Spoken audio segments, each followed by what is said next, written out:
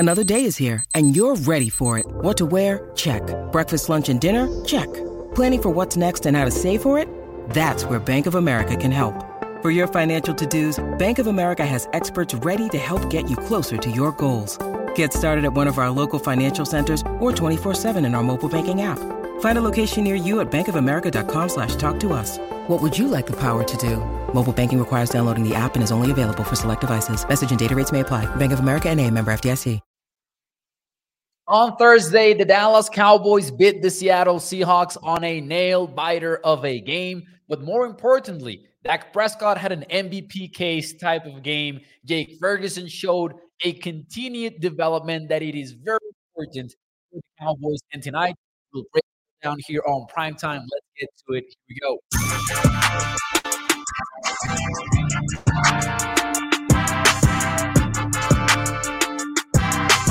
What is up, everyone, and welcome into A to Z Sports Dallas Primetime. I am your host, Mauricio Rodriguez, streaming with you live every Sunday through Thursday night at 8 p.m. Central here on Dallas On Demand Sports Talk Network with a lot more content coming your way. Make sure that you check out atozsports.com/Dallas. And as always, do me a favor and hit the like button if you enjoyed the content. Thank you for joining me on this Sunday night. It is a good night to talk some Cowboys football, and we haven't seen each other since last Wednesday. So since the last time that we saw each other, the Cowboys dropped 41 points on the Seattle Seahawks on a fantastic game, at least for the offense. There's a lot to talk about that. But then on Sunday, things got slightly better for Dallas as well because the Eagles lost. So suddenly, the NFC East is a little bit back in play, even though the situation is a little bit misleading. And we'll talk about that and what NFC East control really means right now for the Cowboys in a little bit, because it's somewhat of an illusion. So we'll get to that later on the show. But first, let me say hi and let me ask you this. What was or who was the player of the game for Cowboys versus Seahawks last Thursday? Because there are a lot of worthy candidates on that one. Who was the player of the game for you? Let me know in the chat. In the meantime, let me say hi and let me check out who is on the YouTube chat. We've got Toxic Tom, we've got Mark, Katharina, we've got Jimmy, we've got Michael, Alpha Mason, we've got Bruce, we've got Justin as well on the show. Al, thank you everybody for tuning into the show on this Sunday while the Packers and the Chiefs end up playing this first half. I didn't get at all. I didn't get at all what Sam just said in the chat, but hey, thank you for being here in the show. I understand now. I'm sorry, it took me a while to read that comment. He says that he avoids this show. Well, this is the only Cowboy YouTuber on, so you got your chance for a repeat customer, bro. Sam, I appreciate you, man. But hey, if you don't enjoy the show, you usually avoid it, then why would you just click on it, man? The one and only Ron Don Smith says Jake Ferguson. That is the answer for the one and only Ron Don Smith. He says Jake Ferguson, he is becoming phenomenal as a tight end. Man, he's really been phenomenal for the Cowboys. And that game from him specifically is what I really want to talk about tonight. But Mark Aaron has a different answer, though. He goes with the Marcus on defense, the Marcus Lawrence, who had a big moment right there at the end of the game. I think one of the plays that gets lost on this one will be that tackle for a loss on 4th down. That was amazing. Modelo says the kicker was the player of the game. Brandon Aubrey for Modelo time here. Let me say this. I could go with Dak Prescott very easily, but tonight I want to talk a little bit more about what Jake Ferguson means for the Cowboys, what his rise specifically means for Dallas. We saw 6 catches from him for 77 yards and a touchdown, but the game felt like more than just stats for Jake Ferguson, because he really stepped up to the plate in a huge moment and in a big way. It was clear right from the get-go that the Cowboys were going to have a bad time stopping the Seattle Seahawks, right? It wasn't only that 73-yard touchdown for DK Metcalf where he beats Aaron Bland in coverage and Donovan Wilson gets a little bit lost there as well. It's difficult to really place blame on that one because it's really a heck of a throw and a heck of a catch between Geno and DK. So you got to give them some credit for that. You look at the film and you look at where Aaron Bland is, and sure, he gets bitten on the rep, but it's also not like he's egregiously left behind or anything like that. It's just one of those confident footballs that Geno Smith will throw every once in a while. We talked about that a little bit on Wednesday. Like Geno trusts his arm, sometimes to a fault. And sometimes he hits on so many of those throws. And that's basically what happened on Thursday on several levels. We saw a fantastic game from Geno. I'm not trying to basically, give the Cowboys defense an excuse, but I think it's only fair to also admit that, hey, Geno was on fire on Thursday. So it wasn't only that play, but we knew from the start that the Seahawks were going to have a good day offensively. They were really clicking on all cylinders. So it became clear that the Cowboys were going to need to step up on offense. And sure, we know about CeeDee. We know how good he is, and he was insane on Thursday, just gaining separation down after down after down. But Jake Ferguson had a little bit of that dog in him, right? As people say in social media. Jake Ferguson was the guy that was stepping up to some of these Seahawks players, particularly Jamal Adams, as we've learned over the last few days that Jamal Adams has had a tough time on social media too. We'll talk about that too here in a little bit, maybe. I'm not sure if we will. But, Jake Ferguson was on fire. We saw some moments where the play where he is running this shallow route and then he hurdles over a Seahawks defender for a ton of yards after the catch. That wasn't something new for Cowboys fans. It was just as exciting as the first time that he did it when he was a rookie. But we had seen that version of Jake Ferguson before. And then we see the screen passes and how he was involved in the screen game. There were like 5 attempts for a screen pass from the Cowboys. And 2 of them were just like Jake Ferguson being an absolute monster and wanting to get physical and carrying defenders to move the chains or at least get close to it. So we saw that as well. And then when it was crunch time, we saw that little bit of a change-up play from the Cowboys where looks like they're running slant flats. So with CeeDee being the slant from the left side of the offense and Jake Ferguson seemingly running the flat before turning upfield into the end zone. But that is just a great chemistry play between Dak and Jake. Dak is making the right throw. He's putting the ball in the right place.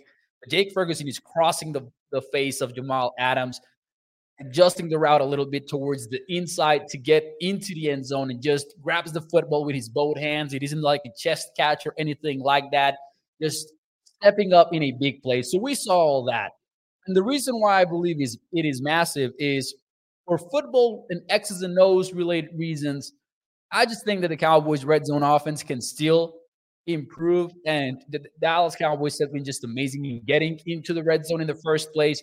They remain the best team at doing so, actually, after 13 weeks of the season. And I believe that is a pretty impressive mark for obvious reasons. But that being said, even though they're improving, they were like dead last in the league earlier in the year. And now they're around like average. I think they're 17th right now in red zone touchdown efficiency rate. They can still get a little bit better. And when you get Jake Ferguson, who's developing that chemistry with Dak, who clearly loves Jake Ferguson, by the way, had some amazing praise from him post-game after the Seahawks game. And if you get that chemistry growing, red zone offense is going to become much easier for you because Ferguson is kind of like a matchup problem. He's physical to the point where putting a safety on him is doable, but he better be a physical safety. But he's also fast enough and agile enough and pretty good at his route running. He's getting better at his route running, of course, for you to match him up against a linebacker. But he's also a violent blocker. So if you put a safety on him, he can beat you in blocking. I'm not talking about getting you to the ground or anything like that, but he is willing to block. And you guys know that in football, sometimes that is like 90% of the job when it comes to tight ends being run blockers. If they are willing to be violent, and Jake is clearly willing to be so, he's going to be huge too for your offense and for how you match up against certain defenses. But again, Thursday was about much more than that. There was a moment where he was fired up, just cheapy against Seahawks defenders and squaring up against Jamal Adams.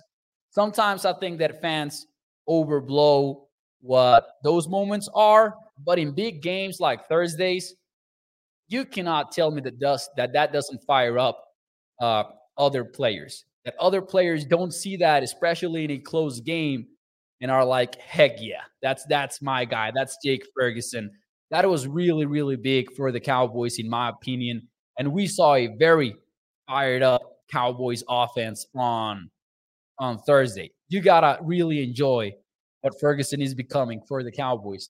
And it's all about consistency now moving forward. It's been that way since earlier in the year, but we've seen great moments from Jake all throughout the season.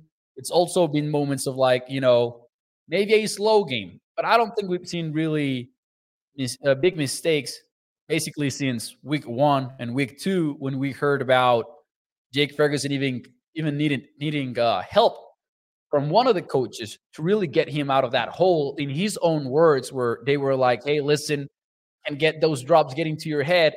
And Jake Ferguson didn't. He's really become one of the most important weapons on this offense. Let's see what you guys have to say here. Toxic Tom says Fergie could arguably be Dak's number one option, especially with most tight ends unable to cover tight end, says Toxic Tom. I don't know if you meant like safety or something like that. Let's see here. George says, by the way, it will be number one after Sunday. Let's see here. Schoon has been playing good, plus he blocks his ass off, says Mutated. He actually was one of the highest rated blockers on that game from Thursday. So shout out to Luke Schoonmaker, I guess. Let's see here. Katharina says, Parsons did a real end win, though, says Katharina. We'll talk about Michael's final play and a slight detail that he revealed about the play, which I've been thinking about so much since Thursday. Had an article about it and everything. We posted it on the YouTube community page. So we'll talk about that here in a moment as well.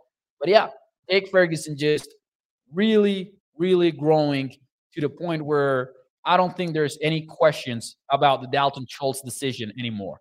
And I'm somebody that wasn't exactly sure about the whole Dalton Schultz thing, because even though I understood that the Cowboys didn't see him as a matchup problem that dictates coverage or anything like that, I understood that, hey, he was also very cheap to sign for the Houston Texans. So I was in this boat where I was like, hey, maybe the Cowboys should have kept Dalton Schultz. Not anymore. Jake Ferguson has proven us wrong, I believe. Well, at least people who were on this boat, as I'm saying right now. Jake Ferguson is clearly the guy for the Cowboys moving forward. And I don't think that Schoonmaker is competing for that job even in 2024, honestly, based on what we've seen so far from Jake. Now, all that being said, I also think that Ferguson can be that matchup problem and that guy that dictates coverage, at least to a degree, that Dalton Schultz wasn't ever for Dallas. He was reliable. He was all that. He wasn't a guy that dictated coverage. And I'm not saying he's going to be a priority over City or anything like that, but he's a guy that, hey, in those defensive meeting rooms, they're going to be talking about what to do about 87, because he has proven that he has that clutch factor to the whole thing, and he's so agile and so strong. And William, hey, here, man, hear me out. William says Jake is learning from the Kelsey tape he's been watching. The 24-yard catch and run was a Kelsey type play. I know people sometimes make fun of this type of comparisons, right? Where somebody's doing a great job and you compare him to the best of the position. And then it becomes a little bit funnier when he happens to wear number 87, etc. So I understand that some people make fun of these comps, but I think objectively, from a football point of view, Jake Ferguson does show some Travis Kelce-ish traits.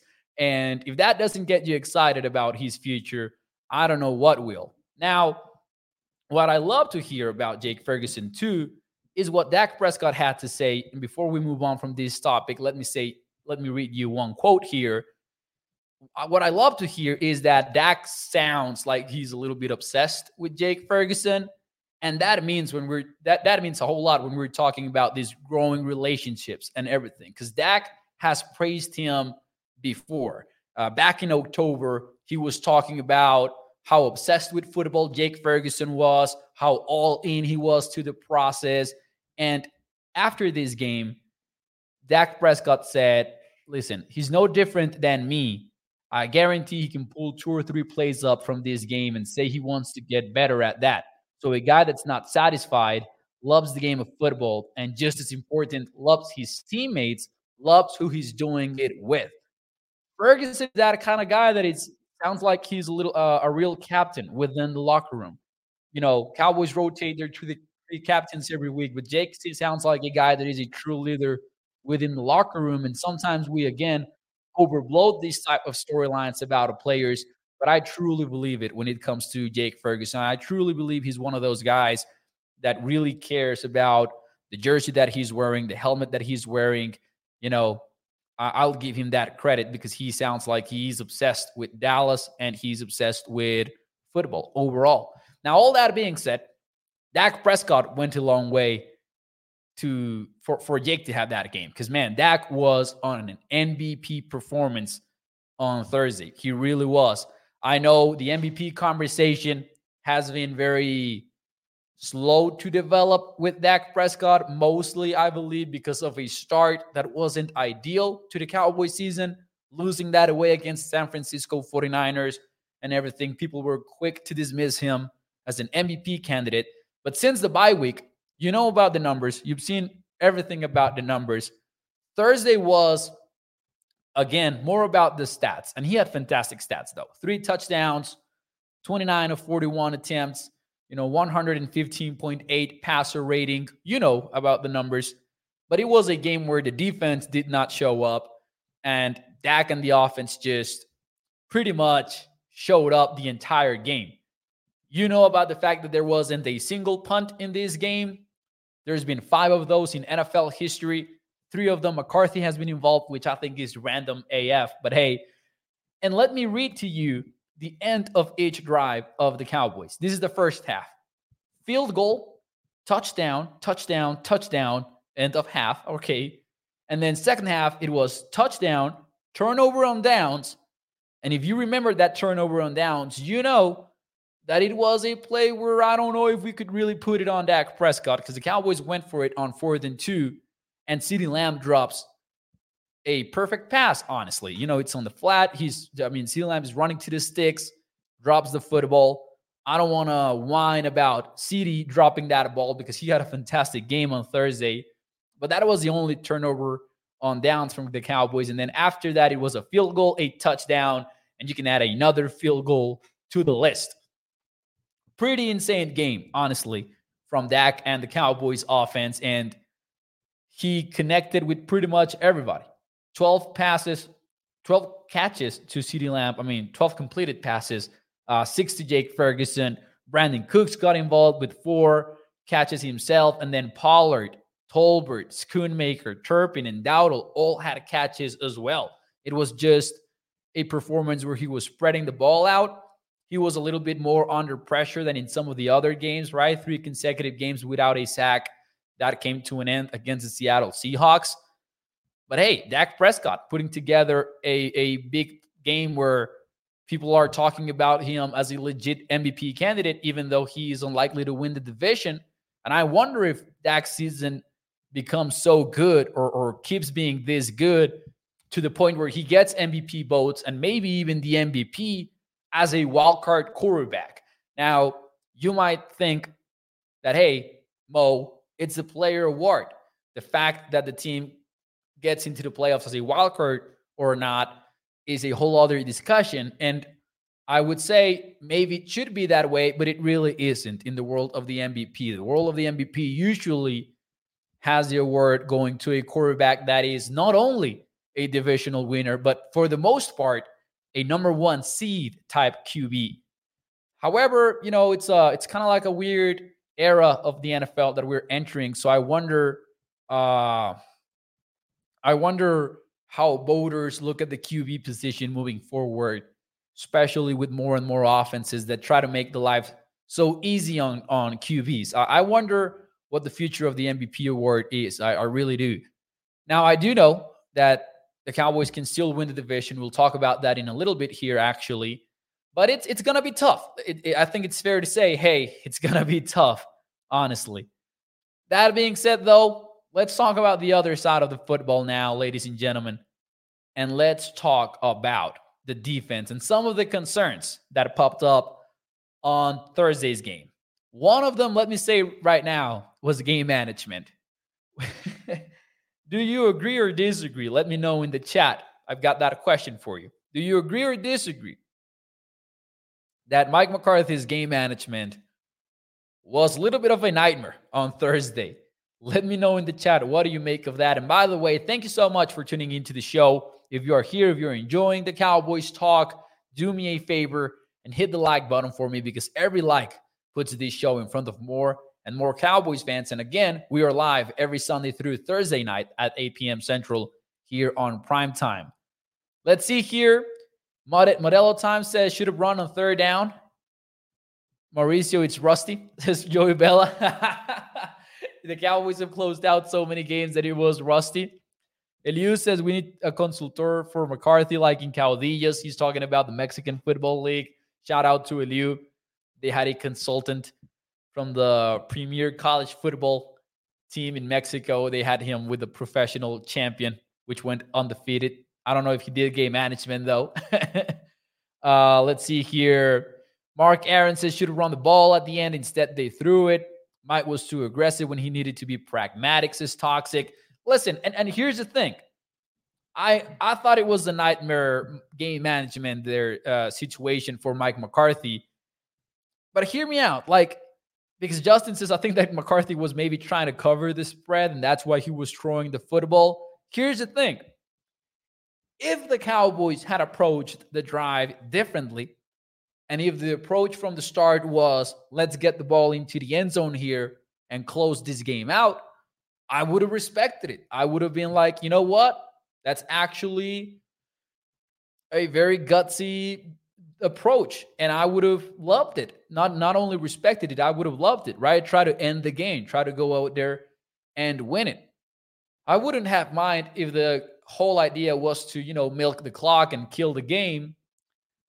But to me, you got to fully commit to one of those. And what I mean by that is if you're going to throw the football on third down, maybe start throwing the football on first and second down, right? If your goal is to get into the end zone, go ahead and do that.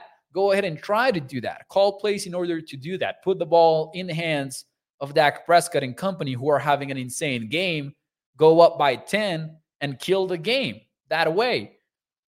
But instead, if you're going to run on first down and you're going to run on second down towards the end of the game, then also run the football on third down, right? Don't give us that half-assed approach where you're not fully committing to either of the potential outcomes of that drive, right? That's what I didn't love at all from the whole thing. Again, if the Cowboys would have been aggressive from the start of the drive, I wouldn't have mind at all. But I don't like the idea of just, maybe banking on getting the first down on the early downs when the run game hasn't exactly been an elite, aspect of the team. That's what I didn't like. Troy says, run the ball twice and the game's over. We ran for 136, including Dak's run, says Mark Aaron. Cam says that the run game is weak.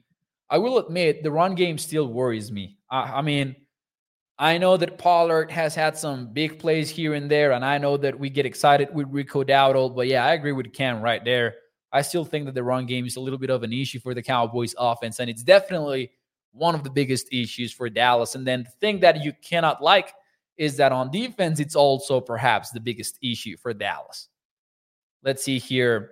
Gabriel says, do you think that offensive coordinator Scott Schottenheimer has had a positive impact with Dak and this offense? Listen, it's always very difficult to know who does what, right? Like, we know McCarthy is the offensive architect, and we know that he's a play caller. And we know that maybe most of the credit offensively is, McCarthy related. That's at least what I would speculate. But to me, everyone that's involved with the passing game, and that includes Schottenheimer, has had a positive impact. This is the best version of Dak Prescott that we've seen ever. And I cannot say anything wrong about those guys, right? QB coach, offensive coordinator, head coach, they all have my respect right now because of what they've done. Not only that, but also the running backs coach and the offensive line coach because of what they mean to pass protection as well. So honestly, man, everyone in the coaching staff, offensively speaking, to me, deserves a standing ovation from what we're seeing or what we've seen since the bye week. And also, shifting that away from what they did pre-bye to what they're doing post-bye, man, you stand up and you applaud them. You applaud them. And hey, let's separate, right? Because that's what the offensive coaching was all about. They were A+ on this game. McCarthy and the game management stuff, we can separate that a little bit, right? We can separate game management from offensive coaching. So that being said, the third down situation right at the end of the game isn't the only thing that I didn't love. I didn't understand. And to this point, I don't understand. And if somebody does, please let me know right now what the explanation for that is. But it still keeps me up at night since Thursday. Why didn't the Cowboys go for 2? When they are down 20-28, they score a touchdown, right? Tony Pollard, right end, 6 yards for the touchdown. You go 28-26, and you can go for 2 to tie the ball game. Instead, the Cowboys kick the extra point, and the score is 28-27. I still don't fully understand what the thought process was right there for Dallas. And hey, I know that it was a big win, and I'm not even complaining in a major way, but it was one of those things that to me was like, man, really? I still don't understand why. I still don't understand what the whole idea was right there. Now, it didn't seem to matter a whole lot because the Cowboys ended up winning the game again, and they did go for 2 under 38 score, right? When they went up to 38-35, can be happy about that because they had to go for 2 in order to get a 3-point lead instead of a 2-point lead, so that was nice. But one of the things that I didn't understand was that. Now, another controversial play call was going for it on 4th and 2 when CeeDee Lamb dropped the pass. Many people complain about that one. I don't mind that one at all. I think it was funny, right, that you didn't go for it 2, but you're going for it on 4th and 2. But I did love the call to go for it because I think at that point in the game, you're seeing what your defense is doing. You're seeing what your offense is doing. I would much rather bet on Dak Prescott to get us that 2 yards instead of betting on the defense to get the stop. Didn't play out the Cowboys way, but I obviously enjoyed it. And I obviously supported the call to go for it. And CeeDee doesn't usually drop there, as Justin says. And he was open, and Dak Prescott was on target. It just came down to execution.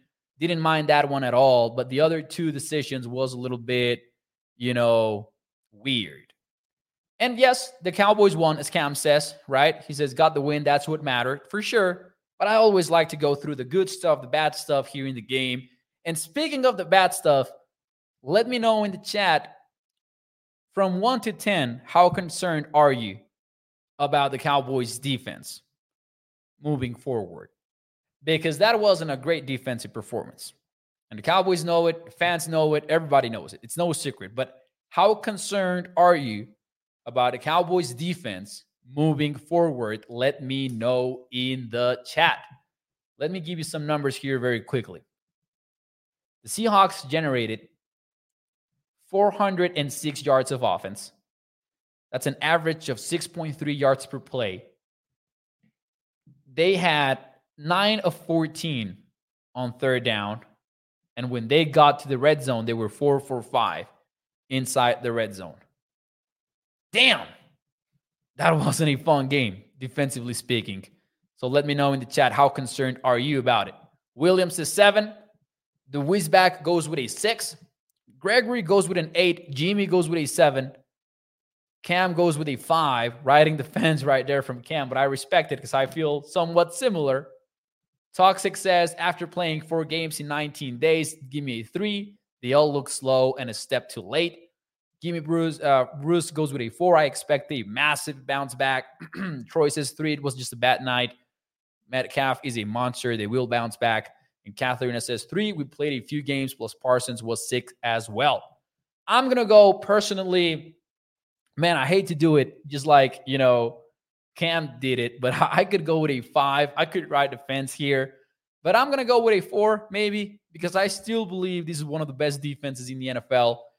And it's very tough to have a defense in the league that is at the level of the Cowboys. And, those days of dominant defenses like the 2013 Legion of Boom and everything, it's tough to find that in the NFL nowadays with the way that the passing game has evolved and everything. So I'll take the Cowboys defense over pretty much every defense right now in the NFL. There might be some exceptions, right, worth discussing and exploring, but I still believe it's one of the best units in the league. I am concerned about the run defense. As I've said before, 30th in defensive success rate against the run. That worries me, and it worries me big time against the Eagles, against the San Francisco 49ers in a hypothetical playoff matchup. That's why I'm still crossing my fingers for the Cowboys to make that low-risk bet and bring in Shaquille Leonard. We'll see what he decides in the next few days here. Nothing is certain. Nobody has said anything. There's been some whispers here and there. I think Brian Baldinger said the other day on 105.3 The Fan that he was leaning Cowboys, but it's impossible to know really. So I'm going to go with a 4. I will say this, though, and I've said it before here on Primetime, but I think Thursday's game was yet another example of why. But here it goes. The whole thing about the Cowboys being a defensive operation and they wanting to rest the defense and all that, that is done. Like, McCarthy is no longer running the offense to optimize a defensive operation. They're not doing that anymore. And they shouldn't do that anymore. And I firmly believe, and I think it isn't crazy at all to say this based on what we've seen recently, that if you're banking on the Cowboys to go on a run and to be likely a wildcard team in the playoffs, and for them to need to win 3 in a row on the road in order to get to the big one, you're betting on Dak Prescott and the offense to making that happen. You're not betting on the Cowboys defense to pull that off. You're betting on the Cowboys offense to pull that off. And that's why Dallas is being aggressive on early downs. That's why Dallas is putting the game in the hands of Dak Prescott. That's why they're aggressively targeting CeeDee Lamb. And that's why the offense looks extremely different since the bye week. I think that whole idea about this is a defense-first operation, we play to our defense, that's our strength, that is all in the rearview mirror. And I still believe one of the things shouldn't really impact how you do the other. You need to optimize your defense for defense. You need to optimize your offense to score points, as crazy as that may sound. But I do believe the Cowboys do know that internally, because it's no coincidence that the Cowboys have played offense so differently since the San Francisco 49ers game. Let's see here. Never underestimate a team up against the wall. Seattle needed that win badly, and it was great to see Dallas play a team that is also playing well. I agree. And I think that the Seahawks, man, are going to keep looking better with Abraham Lucas back on the lineup, the right tackle. We talked about him, and his presence on the offensive line was surely notable on Thursday. So looking forward to seeing what the Seahawks do, and looking forward to maybe seeing the Seahawks, oh man, I thought this was going to be a Shaquille Leonard bit of news, but David Moore just tweeted that Shaq Leonard is expected to take the rest of the evening to decide between the Cowboys and Eagles and inform the teams tomorrow of his decision. Man, come on. Like, we all want Shaq, but it's crazy to me that, Shaq is kind of like this seems like if we were talking about the top free agent in March. And I think it's funny. But anyways, I was saying, that the Seahawks need to, I mean, you know that the Seahawks might be the team, might be the best shot at winning the division for the Cowboys. Like after Dallas, the Eagles get the Cardinals, they get the Giants twice, and they get the Seahawks. That might be the team that does us the favor, probably. Watch him sign with a random team like the Saints is toxic. Bruce says, damn it, Mo, my blood pressure. Hey, that's how I felt. That's how I felt when that notification popped up on my phone. I was like, and it was update, all caps, and then Jack Leonard. And I was like, oh, damn. Wasn't anything, though.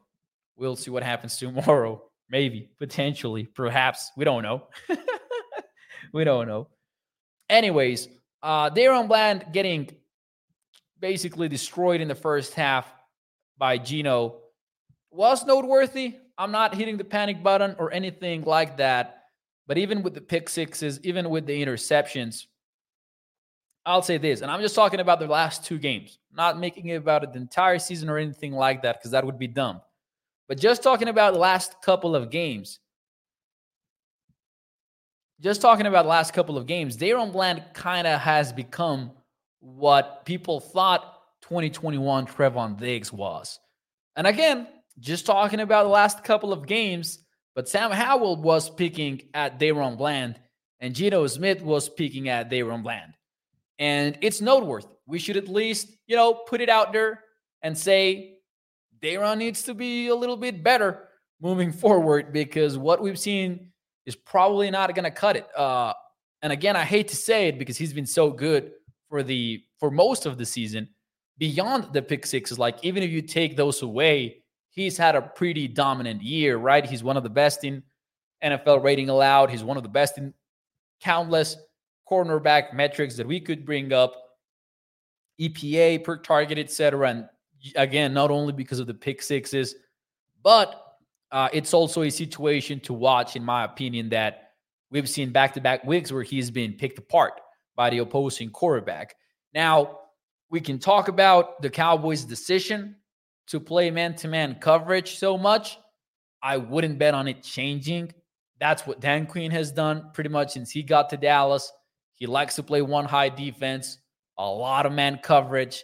And Jordan Lewis even came out after the game and he said, you know what, we take pride in playing man-to-man coverage. And at least that is noteworthy as well, because that's really the identity of the Cowboys. I wouldn't bet on the Cowboys changing drastically how they do things on the back end of their defense. And I think that also has to do with what they do with the front. Because, pressures and coverage, they need to be tied together. And I'm not sure if it would be simple to adjust the entire defensive identity. So expect more man coverage in the future, even if it's a questionable decision, if you want to put it that way. But something to watch, right? And again, man, it was a lot of plays where he was like one-on-one, and we can talk like DeJuan says here, Dan Quinn put him in a bad position. Maybe so, but this is likely the position that he's going to keep being in. And I'm not trying to roast Daron or anything like that. Again, like I said, he's had a very good season, but he's far from being like a shutdown cornerback or anything like that. To the point that, hey, in the second half, the Cowboys came out with a plan to put Stephon Gilmore on DK, and that went a long way into how the game played out, because Gilmore didn't shut down DK, but he did slow him down at least some, and a noteworthy development at the very least. And I think it's worth checking out like what the future looks like for this Cowboys cornerback group, because it's not going to be an easy stretch. A.J. Brown and Devonta Smith next week, and I know they look well against them in week 9, but we'll see how they look at the second round. Then you get the Bills, which includes Stephon Diggs. And I know that the Bills have been inconsistent on offense, but also they're against the Eagles, they looked great. Like, it was great offense from the Bills. So I want to see that again. Then you get the nightmare, Tyreek Hill, in week 16. Week 17, you face him on Ross and Brown. Not going to be a fun stretch of games for the cornerbacks, and that's something to watch moving forward for sure. All that being said, though, one more note before we get to the NFC East conversation. I wanted to share this one. How wild was the Seahawks' decision to leave Micah Parsons unblocked at the end of the game? There's been plenty of breakdowns about this play. I do think people who are saying that the running back is going out into the flat are correct. I think they're leaving Micah unblocked to get the football in the hands of the running back in a trick-ish play. Not really a trick play, but a creative design, to put it one way, because the Seahawks are fully sliding towards the left. And it looks like the running back is going to block Micah, which in itself would be also a terrible decision. But instead, I do think like he's trying to get out on a route, and he gets interrupted a little bit there by DeMarcus Lawrence getting in on the tackle and everything. It's a good play from everybody up front. But then Micah gets to the QB untouched, right? Not a sack, but a pressure to end the game. I thought it was interesting that after the game, Micah seemed to suggest that the Cowboys wanted to send a different play, coverage, pressure-wise. We don't really know. But his quote was, and I'm paraphrasing, but something around like, coach wanted to get into some things. And I was like, no, let's just be us. Let's do what we do. And when you watch the replay, and this was pointed out to me by somebody who read my article about the whole thing, you watch the replay and Micah is shaking his head right before the play. And maybe the Cowboys wanted to get into some sort of like a change-up call there with a specific pressure or a specific coverage. And Micah was like, nah, like checking his head repeatedly. And the Cowboys basically getting to cover one with a pressure. So it was an interesting development right at the end of the play. And Micah closing out the game was awesome to watch. And we can debate about whether it was a designed play or not. I do think it was a little bit designed. Like I'm banking on that after several like analysis. But it was fun. It was fun to see Micah say that and basically suggest that he has earned the respect of the coaching staff to the point that where he shares some insight as to, hey, you know what, screw that. Let's just do what we do and we can beat them with basic stuff, which he also said. And the Cowboys staff trusting him is huge, in my opinion. I don't know exactly how the communication works, though, with Queen being up in the booth and Micah is looking at somebody at field level. And again, it's tough to know who he's talking about in the quote, etc. But yes, talk success here. He was like, look at me, I'm the defensive coordinator now on that final play, and it worked out. Love to see that. Love to see that from somebody who isn't even really the communicator on defense. He's clearly the guy, right, on Dan Quinn's defense, but it was just fun to see that moment, and I love to see that it worked too. You know, the Cowboys were trying to generate that five-man front too, up front, to get Micah isolated on the right tackle, and it turns out he actually was unblocked. So even better. Ladies and gentlemen, let's end this show with some NFC East conversations because, man, the Eagles lost to the 49ers, and things have gotten interesting.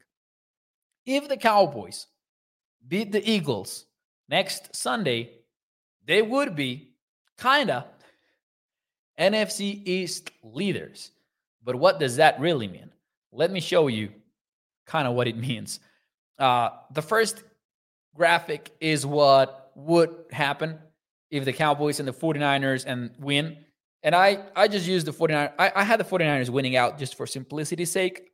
But if the Cowboys beat the Eagles next week, they would be division leaders with the Eagles going to the wildcard spot. 10-3, it's the Cowboys division.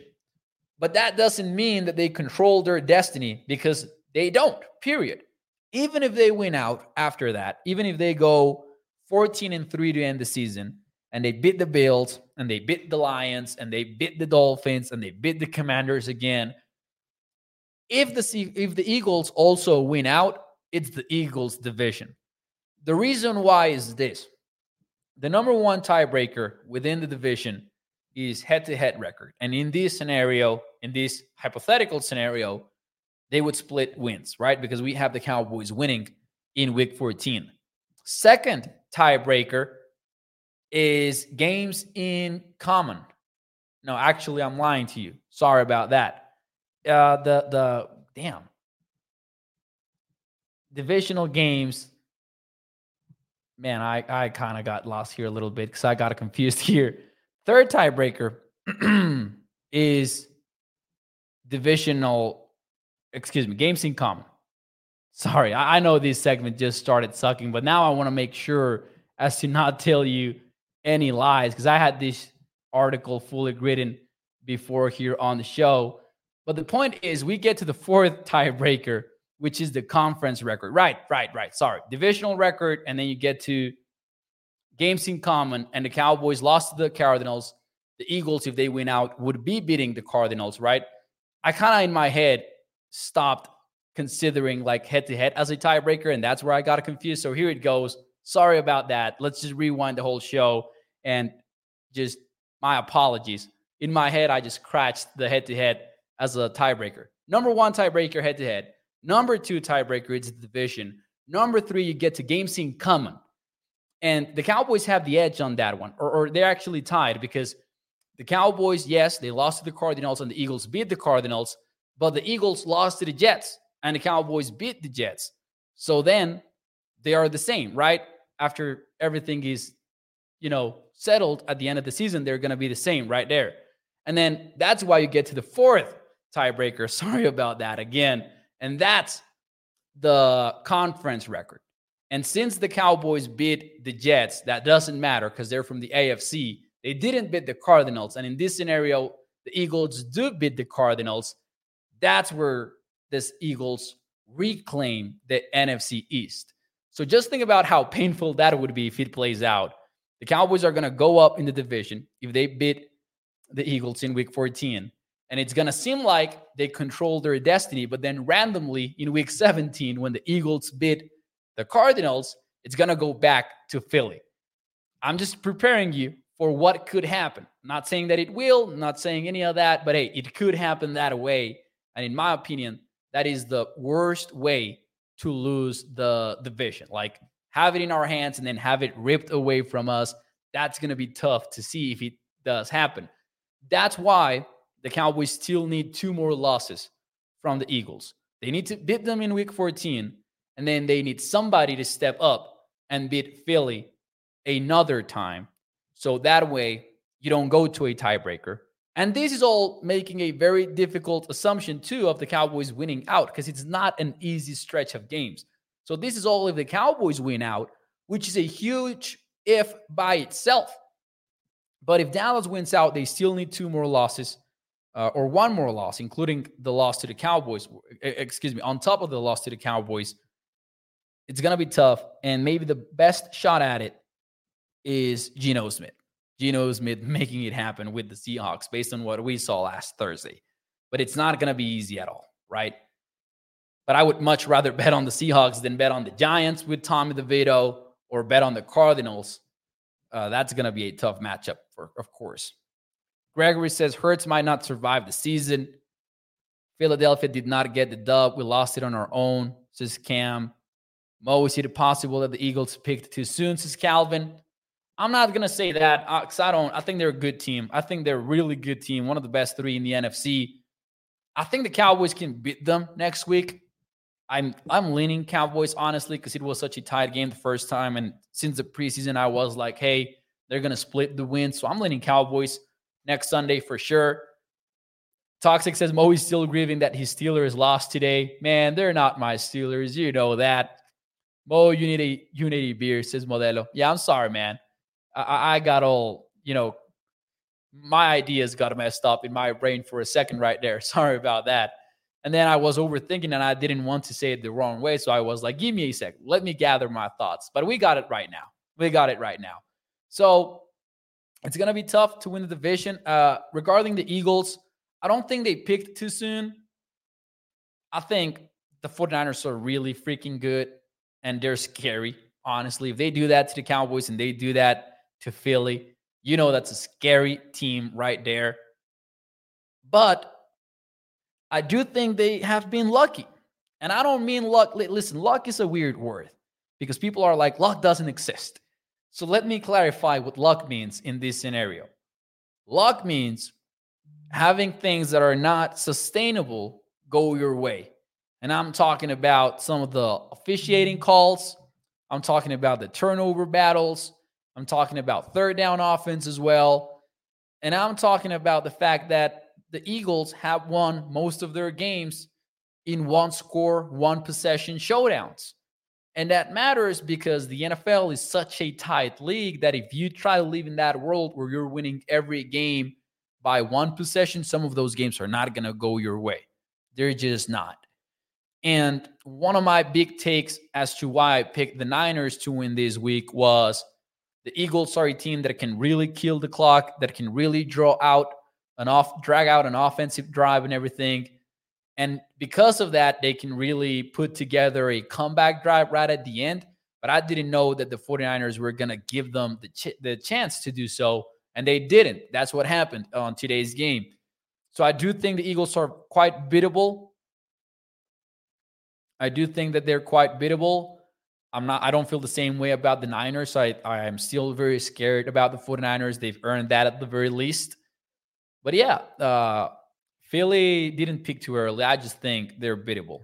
And I think that secondary is definitely one area that the Cowboys can exploit. And they did back in week 9. Didn't go the Cowboys' way, but objectively, the offense had a good game against the Philly defense. So we'll see how it all plays out next Sunday. I'm not sure about them picking too early. I'm not sure that's the way that I would describe it, though. Oh, snap. I don't know if that's true, Mark. He says, heard the security guy is banned from the NFL now. Man, that would be huge. I don't think that's going to end up holding up. Maybe, that's just my initial reaction to it. I don't know where you saw that, Mark, but if I missed the news, and I might have because we've been here for almost an hour now, but I think that would be an overreaction by the NFL, maybe. Not saying what he did today was right, but yeah, that would be crazy. You have to move the pocket and a lot of misdirection on the Niners. Yep. The one is right there. But anyways, ladies and gentlemen, that will be it for me tonight here on the show. Do me a favor, guys, and hit the like button for me if you enjoyed tonight's episode of ADC Sports Dallas Primetime. Sorry about the whole brain fart thing when we were discussing the NFC East odds right there. But hey, sometimes it happens. And ladies and gentlemen, I'll see you tomorrow night. 8 p.m. Central here on ADZ Sports Dallas Primetime. Hit the like button for me. Y nos vemos el día de mañana. Muchas gracias. Bye-bye.